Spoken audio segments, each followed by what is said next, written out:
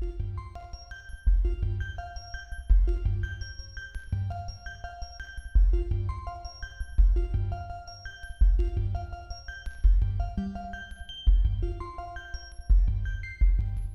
morning. It is March 30, 2022, and it's a Wednesday. This is My Mother's Book Room, a podcast where I read a book from my late mother's library. Today we're reading Canto number 2 from Dante's Inferno, from his Divine Commedia. Canto number 2. Daylight was leaving us, in darkened air, drawing those creatures that there on earth, from all their labors, I was the only one preparing, as in war, to onward march and bear the agony that thought will now unfailingly relate.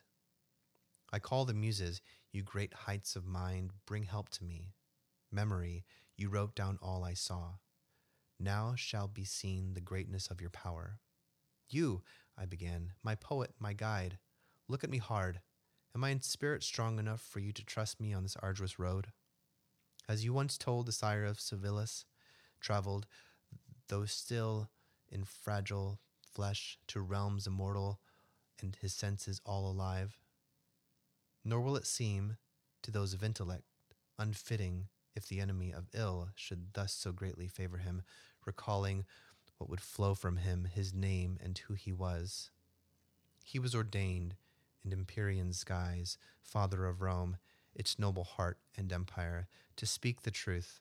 That city and that sphere it ruled was founded as the sacred seat for all your inheritors of great St. Peter. You have proclaimed the glory of that march.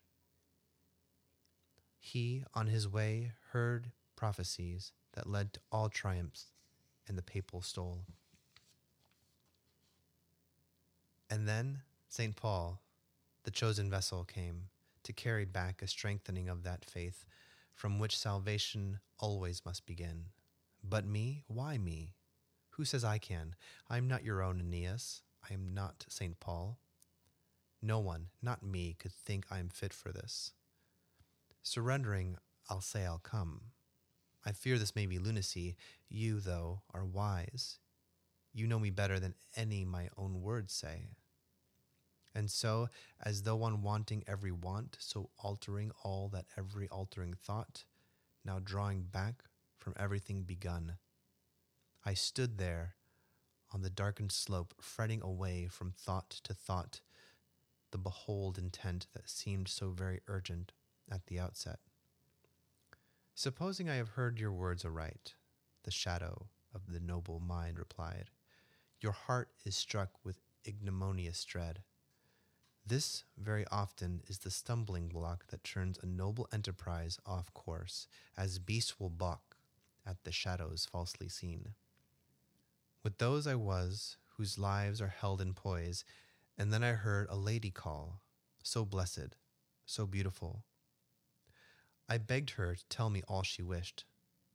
Her eyes were shining brighter than the stars. Then gently, softly, calmly she began speaking as angels might in her own tongue. You, Mentuan, so courteous in spirit, your fame endures undimmed throughout the world, and shall endure still that world moves onwards. A man most dear to me, though not to fate, is so entrammelled on the lonely hill that now he churns all terror from the way. My fear must be he so bewildered there that, hearing all I've heard from him in heaven, I rise too late to bring him any aid. Now make your way with all your eloquence, and all that his deliverance demands, lend him your help so I shall be consoled.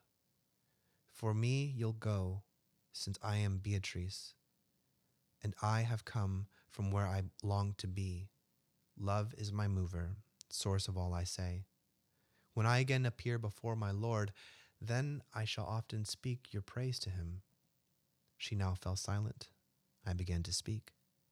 Lady of worth and truth, through you alone the human race goes far beyond that bourne set by the lunar sphere, smallest of all the skies.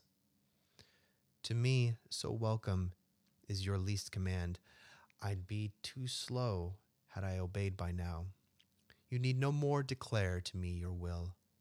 But tell me why you take so little care, and down this dread middle point you leave the spacious circle where you burn to go. Since you desired to know so inwardly, then briefly, she replied, I'll tell you why I feel no dread at entering down here. We dread an object when, but only when, that object has the power to do some harm. Nothing can otherwise occasion fear. I was created by the grace of God, and so untouched by all of your wretchedness. Nor can the flames of this great fire assail me. In heaven, a lady, gracious, good, and kind, grieves at the impasse that I send to you, and, weeping, reaves the high, unbending rule. She, Lucia, seeking her reply, Your faithful one, she said to her, has now great need of you. I give him to your care. Lucia is the enemy of harm. Leaving her place, she came at once to where I sat, Rachel, long famed, beside me. You, Beatrice, are in truth God's praise. Why not, she said, make haste to him, he loves you, and, loving you, he left the common herd. Can you not hear the pity of his tears? Do you not see the death that beats him down, swirling in torrents that no sea could boast? No one on earth has ever run more rapidly to seek advantage or flee from harm than I in coming, when her words were done, down from that throne of happiness to trust in your great words, their dignity and truth. These honor you and those who hear you speak. When she had said her say in tears, she turned her eyes away, which shone as she was weeping, and this made me far quicker still for you. So now, as she had willed, I made my way to raise you from the face of that brute beast that stole your pathway up that lovely hill. What is it then? What's wrong? Why still delay? Why fondle in your heart such feebleness? Why wait? Be forthright, brave, resolute. 3 ladies of the court of paradise in utmost happiness watch over you. My own words promise you the utmost good. As little flowers bend low on freezing nights, close tight, but then as sunlight whitens them, grow upright on their stems and fully open, now so did I. My wearied powers receiving there ran such wealth of boldness to my heart that openly, all new and free, I now began. How quick in compassion her aid to me, and you, so courteous, prompt, accede to all those words of truth that she has offered. You, as you speak, have disposed my heart in keen desire to journey on this way, that I return to find my first good purpose. Set off, a single will inspire us both. You are my Lord, my leader, my true guide. All this I said to him as he moved on. I entered that deep and wooded road.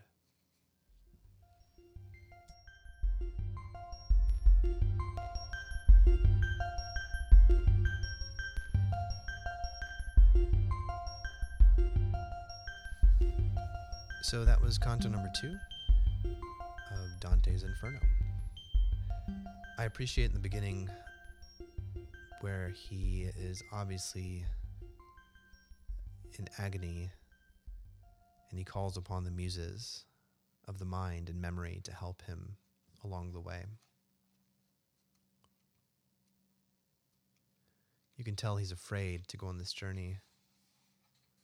And then Virgil basically says, hey, someone you love's up there is looking out over you. 3 someones, actually. 3 someones. And this is Beatrice and Lucia, and I believe it was Rachel.